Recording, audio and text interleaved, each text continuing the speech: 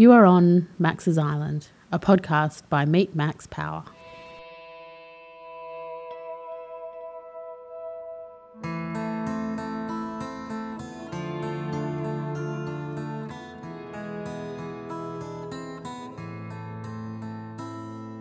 On Max's Island podcast, you'll hear the lived experiences of people who choose to live life a little differently. It might be a story of when they took time out and dared to do something crazy. Perhaps they made a decision to leave it all behind and follow their dreams. Or maybe they just stopped listening to what other people thought and did what was right for them. This experience becomes a story that is part of them and one that you need to hear. So, now that you're on Max's Island, listen to the wisdom in these stories and you too will be inspired to do what you have always wanted to do. No one's an island, but sometimes it's good to pretend. Go for a hike, your burdens just on your back. Walk on the beach, imagine you're sailing away. Yeah, no one's an island, but sometimes it's good to pretend. With me on Max's Island today, I've got Emily Silva Hoekstra. Hello, Emily. Welcome to the island. Hi, thank you so much for having me. I'm excited to speak with you today. Emily, on Max's Island, we love to hear stories from our guests about that time in their life where they did something just for themselves, or they made a decision that sort of went against the grain and perhaps against the advice of others, or was just something that was a little special in their life and it changed everything. Do you have that time in your life where something like that may have happened to you? Well, yeah, I actually have a vacation that I took when I was working in corporate America. It was actually the longest vacation I had ever given myself. It was 2 weeks, Wow. and which in America, that's long. Um, anyway, I went to Costa Rica and I went by myself. And during that time, I was just writing and swimming in the ocean and really enjoying having alone time. And I saw a flyer for an intuitive painting course and it intrigued me. So I signed up for it and I walked down this dirt road. I thought I was lost. And then this little green hut appeared. And it was just me and this woman in this one room hut. And she had paint and clay. And she took me through this process that changed my life. And through the process, I painted. I never painted before. She had me use colors. She had me uh, not use colors. She had me use the tip of the paintbrush. She had me use the brush of the paintbrush. It was very confusing, but at the end, I had this beautiful picture and I could see this wave because I love the ocean, but the wave was going back in on itself. And on the other side of the wave was this heart.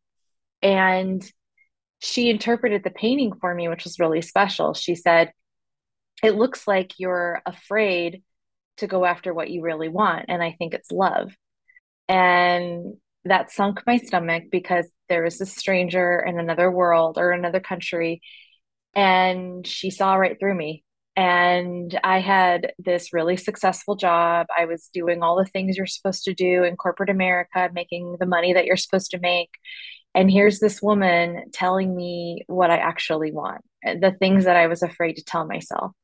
And then she gave me a word. She said, "I want to give you a word. I give a word to every single one of my students. Your word is brave." And I started crying. And again, she saw me, she saw right through me. And I told her, "I don't feel like I'm brave. I don't feel like that's a good word for me." And she said, "You are brave. I want you to pick two cards." And she had a deck of cards in front of me. And I had never seen oracle cards before. This was before I started like looking into oracle cards and all that kind of stuff. So I picked the two cards and she said, "The first one is how your life feels right now. The second one is how your life can be." So the first one was a picture of two men arm wrestling, and they had these looks on their faces of strain and struggle. And it definitely coincided with the way that I was feeling with my job. It was easy, but it was also struggle because I was always gone. I couldn't form relationships.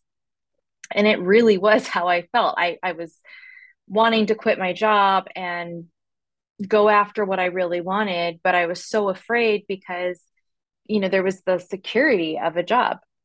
Then I flip over the second card and it's a picture of a girl back floating in a pool with her feet up. And it to me was a picture of freedom and surrender and letting go. And at that moment, I'm like, I have to let go of this job. It's the only way I'm going to feel free like this girl in the picture. Now, some people would say these are just two cards and whatever. But for me, it was very profound because here I have this stranger giving me the word brave, which is what I needed to do. She saw that I was trying to go after love, which was something that I couldn't do in this job because I was gone all the time. And then there's these magical cards that were in front of me, like telling my future. And so for me, that experience was transformative. Like it changed my direction. I made the decision to quit my job. I didn't actually quit my job for 3 more months because, again, it's scary to say no to security, but I finally did do it. But I think the catalyst was this intuitive painting course. Emily, that's an incredible story, especially something you obviously didn't expect to do whilst on holidays. Oh, no. Yes.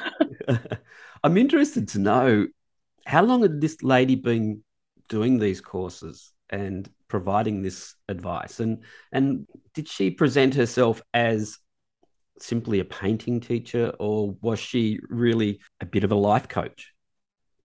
Well, I had never heard of life coach before. So this was before I had quit my job and learned about coaching. This woman had a piece of paper with marker taped to the coffee shop's wall. Like it wasn't a formal flyer. She had no website. I just I just found it. Like I was meant to see this sign that day because I was going into this coffee shop every morning for 2 weeks writing. I'd get my bowl of fruit, I'd get my iced coffee. That sign wasn't there. And then one day I went in, probably a week into my trip, and I saw the sign and I called the number and she gave me these these very strange directions to go on this dirt road, and she's like, maybe a mile, maybe not, but you'll see a greenhouse. Like it was just very unofficial.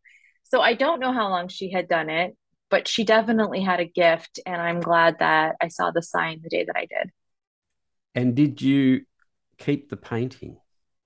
I did. It's actually framed and in my living room. And I guess that gives you incredible inspiration every time you see it. Yes, actually, every time I see it, it reminds me that I chose the right path. It reminds me to be brave. It reminds me to stay true to the wildness inside of me, because what that picture represents is I never want to be that wave going back in on itself. I want to be the wave that reaches to the shore and washes away what it needs to wash away, instead of being afraid to reach the shore and maybe letting go of some things.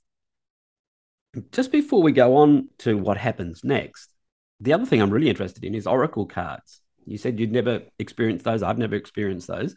And how does it work?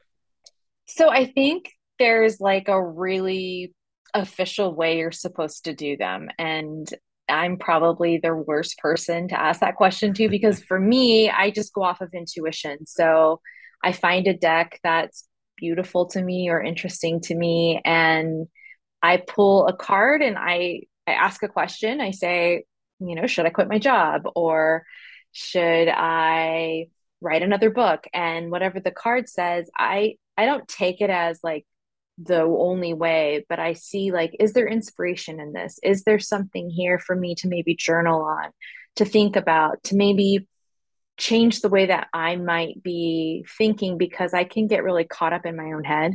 And so oracle cards kind of pull me out of my head and have me question in a different way. So after you met the lady and did the painting course, you had a few more days left in Costa Rica. Mm-hmm. You must have been starting to really think crazy things, and or did it really scare you that actually you may have to make a decision when you returned? I actually felt really energized. I felt this energy just going through me. And I just started visualizing what my life would look like if I were to quit my job. I started thinking about, like, I have this very practical side to me, like, okay, how much time do I have with the money that I've saved?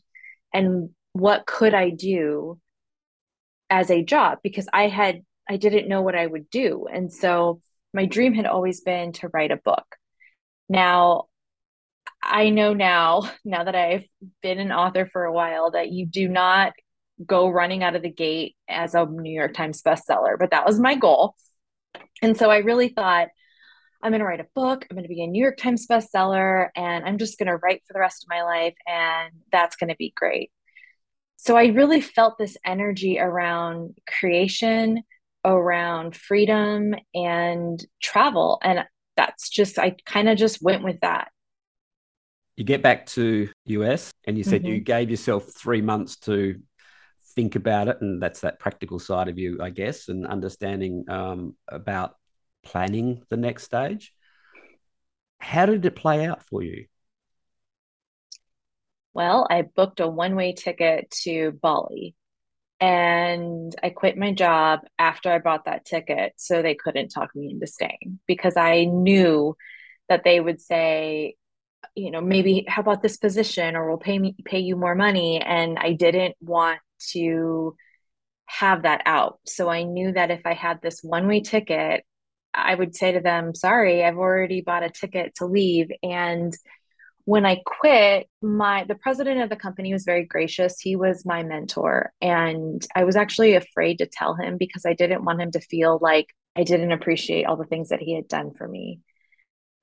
So I cried when I quit, but he just gave me a hug and he said, I've known this day was coming. And so it's kind of like, it felt like the world knew that I was supposed to do this. I was the last one to find out. And why Bali? Why didn't you go back to Costa Rica?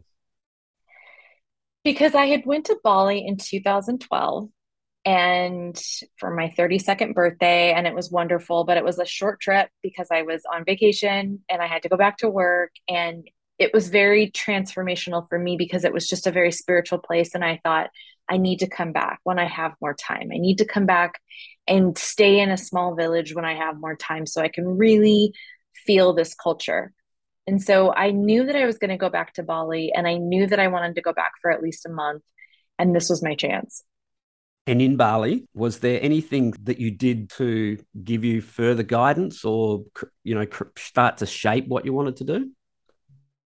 So I had these dreams of Bali being eat, pray, love, just like the book, but it was actually really hard. It poured rain for most of my trip.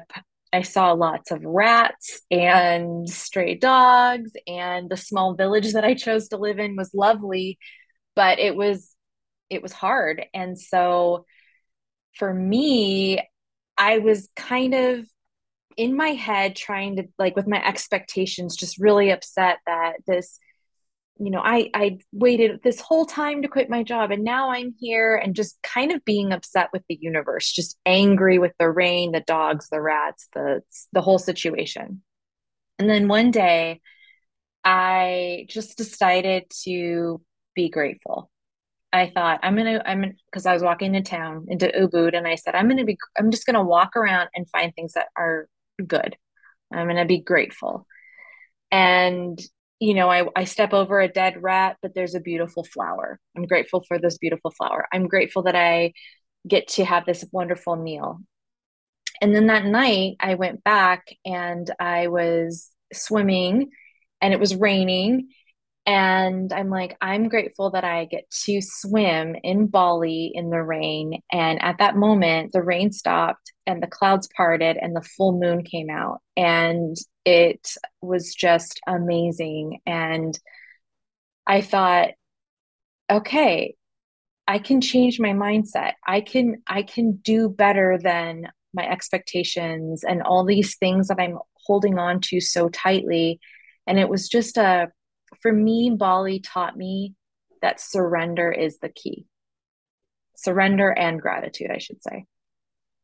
I find that really challenging to understand, especially that you're on your own. So I sort of appreciate the significance of it, that you were making the decision yourself. But it must have been so hard to be on your own. As you said, you get in your own head. We all do that. To be able to have that revelation, and maybe it was, the spiritual nature of the rain stopping and the clouds parting and the moon appearing. But it must have been, the lady talked about the word brave, to change your mindset yourself. I think that's something we all find really difficult to do. Is that something that is a pivotal moment for you? Yeah, I think for me, just because I have an anxious personality type, I have anxiety, and it's really easy for me to see the negative. And the transformative thought process of, do I want to stay here or do I want to see the positive? Do I want to, it's kind of like cognitive behavioral therapy on yourself. Like, is this actually true? Does Bali suck? Is it terrible that it's raining right now? No, it's not. It's just my expectation that made me so angry. So I did have to make that choice to change my thoughts, but it was after 3 weeks of misery. Like, I didn't want to be miserable anymore. It's like, I have one more week in this country. Am I going to continue to just be pissed off, or do I want to go home with something to show for it? The expectation of going home, again, that must have been putting incredible pressure on you and feeding that anxiety, because you've made the decision and to quit your job. You've done the one-way ticket to Bali, and to have the retreat of a month there and be with yourself. The reality of coming back home into the routine, but also the expectation perhaps of yourself and also of others who you've spoken to about this change of life, that must have been very confronting for you to be thinking that I now have to do something. Yeah, I actually postponed it a little bit. I got a ticket to Australia. I had a friend that lived in Melbourne at the time, so I was like, I'm going to give myself 10 more days before I go back. But even there, because she had known me since I was a child, it was like, what are you going to do? You don't have a job. You've been working forever. Like, what are you going to do? And just being around somebody that knew me so well, asking me these questions kind of made it hit home. Like, wow, I don't have a plan. And I've always been the girl with a plan. And so not having an answer for her was really difficult. So when I did come home, I'm like, I got to write this next bestseller. So I just put my nose to the grindstone and started writing and writing and writing. And that book didn't get published. That book was rejected over and over and over again. But when I was in a coffee shop writing, a guy came up to me, just a random stranger, and started telling me this sad story. And I gave him some advice, I guess. And he just said, this is another like catalyst for me, is you should be a life coach. You're a really good listener. And I had never heard of life coaching. This was 2014. I don't think it was so mainstream back then. I had never even heard of Tony Robbins. Like, it just wasn't something that was in my vocabulary. And I kind of laughed. I'm like, is that a real job? Because I'm so used to corporate titles. And he goes, yeah, you should look it up. So I looked it up. Sure enough, there was a school in San Diego starting their classes the following month. And I'm like, I saved this money to live. Why don't I train myself in some type of skill? And I'm really glad that I went to this class and got this certification, because that's what I've been doing since 2014, is writing and life coaching. Before we go on about your career as an author, the unpublished book, was that fact or fiction? It was fact. It was my great travel memoir, because I had traveled all over the world with my previous company, which was a winemaking company. And it was just about like the things you see in the wine industry all over the world. And nobody was interested. Is it still there deep in your computer files? I mean, it's really interesting because I revisited it last year and I'm like, oh, I am so happy this didn't get published. So, and I think we all have creation like that inside of us, whether it's painting or the book. It's kind of like, I want to get this out there, but sometimes just the act of getting it out of your head or your soul is all you need to do, because then it's not living in there. And Maya Angelou said, there's no greater agony than the untold story inside of you. And I truly believe it because I've written lots of things that haven't been published, but I feel better getting them out. So what came first for you? Success in being a coach or becoming an author? And what did you write? I would say the coach happened quicker because it's easy because I was doing career coaching. So I was helping people change their jobs. And that was really easy to talk about because I had done it. And there were a lot of people, still, there's a lot of people that are trying to quit their jobs. And what do I do next? So that happened easier than the writing because you can write for a very long time and maybe no one's going to read it. So that was my case. I started a blog. I just started sharing my thoughts and things that I was thinking and going through. And my mailing list maybe had 50 people on it. Like nobody was reading my stuff. I had 100 followers on Instagram. And a publisher read a blog post, and she sent me an email and said, would you like to write a book on gratitude? Because I had been talking a lot about gratitude and how powerful it was. Because for me, it like added color to the world. It made the world like technicolor for me because I really started opening my eyes to how wonderful things were as opposed to going into my negative thought patterns that I was so used to ever since I was a child. So she liked that and we collaborated on the book, and that I got my first book deal in 2016. And that, to me, if you were to ask me, like, to me that's more successful. Even just that email was somebody actually read my work, which was my dream come true. So a year before I got the coaching, okay, and then the next year I got the book deal, which is the thing I'm most proud of. I need to agree with you that you were an early adopter of being a life coach. How have you seen that industry, that role change over recent years as it's become more popular, in particular when with the pandemic and people were connecting more online and therefore the value of connection online was increased? Do you see changes in the way you coach people, and has that the nuance of that business changed for you? I have a complicated relationship with the coaching industry because I feel that it has changed so much since the pandemic. I feel like everybody is a coach now. And so to me, I think it's important to find a person who really speaks to you and basically lives where you would like to live or has done something that you would like to do. Because, I feel just conflicted putting myself out there as a coach right now because I just feel like it's kind of like going online. It's just a lot of static. There's a lot of static out there. And so for me, I feel like the integrity of the career has kind of gone down a little bit. So for me, I'm like, I got to get more certifications or something, or maybe even become a therapist because I want to have that integrity. I really want to help people move forward in life. And it's hard to make it through the noise of everything that's out there.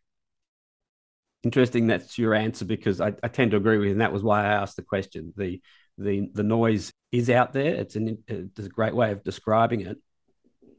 And coaching has seemed to evolve into the space that I guess self-help sat some time ago. And it's becoming just another opportunity. And I think we do need to be careful that the benefits of connecting with somebody, especially with a lived experience that you can relate to, I agree with you. That is the most important thing with having a mentor, a coach, someone that can support you. We're all looking for that. And it's something that isn't just a cookie cutter approach, and that you can put a shingle up and say, I can make your life better. And I think as humans, we know in reality, we're not going to change unless we connect with somebody who really has a similar life experience to us, or a lived experience that we can empathize with and relate to. Yeah. And to add to that, something that I saw a lot of in the last couple of years is these coaches or marketing people teaching coaches how to make six figures and X amount of like whatever. But it's like finding this one program where you teach somebody this one thing and then you charge them a premium price. And for me, I've always thought that coaching really isn't one size fits all because everybody is so different. And even with career coaching, I didn't have like a program where it was like, do these 7 things and you'll find a new job. Everybody has a different experience. So that's why I say if somebody's really thinking about getting a coach, like look for the person that's doing what you want to do or has done what you want to do. So, because then you know that you're actually going to get that result as opposed to, or if you want to become a coach, be careful of that lure of making 6 figures in X amount of days or months because it's probably not going to happen. Emily, as we start to wind up our chat today, perhaps then you can finish on just explaining your business that you do have, give it a plug, but also what immediate successes you've had in recent times with people that you feel that makes you stand out and that relationship that you build with some of your clients, some of the people that you work with, that makes all the difference. I think recently I've been really helping people navigate the publishing industry because I have a lot of people who ask me, how did you get published and how do you go through it? Because it's a daunting industry. So I help people with that. And then the other part is people wanting to change their jobs. And so my approach is one-on-one. I don't have a course. It's just, let's talk about your situation and how to get you where you want to be. And your website, do you want to give us a plug on that? It's soulsadventures.com, SOULS, and then the word adventures.com. Why did you call it that? Well, adventure was very important to me. And then I felt like our souls propel us onto different adventures. So, you're going to go on a different adventure than I am, or what you call an adventure is different what I would. But I think it's because of our intuition and our soul that's propelling us into these different avenues. Emily, thanks for being on the island. Really love your story. It was quite unique what happened to you in Costa Rica. But at the same time, you were very honest about steps along the way, what happened in Bali, the fact that your first book wasn't able to be published. I think the level of resilience has come through our chat. You have been doing this for a while now. You must be successful. Congratulate you on that change of career. It was unbelievably challenging for you, I'm no doubt. And at the end of the day, as you just said, it's about what's right for you as an individual. So thanks for being on the island and good luck. Thank you for having me so much. I appreciate it. We spoke on the bus on the way home from work. He was lost in the details of life. Each day was a blur, oh work and no play, and how it had turned out this way.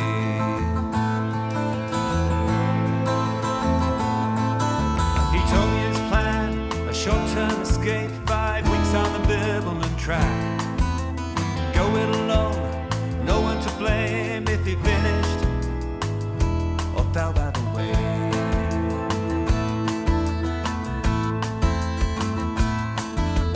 No one's an island, but sometimes it's good to pretend. Go for a hike, your burden's just on the back. Walk on the beach, imagine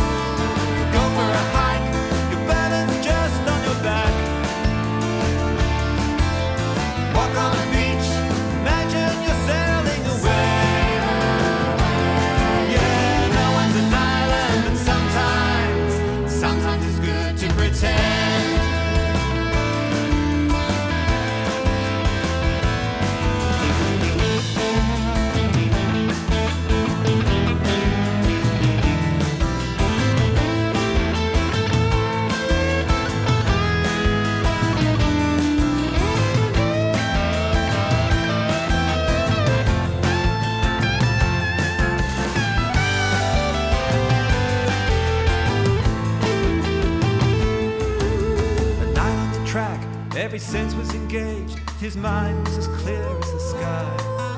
Completely alone, no emails or phone, and nothing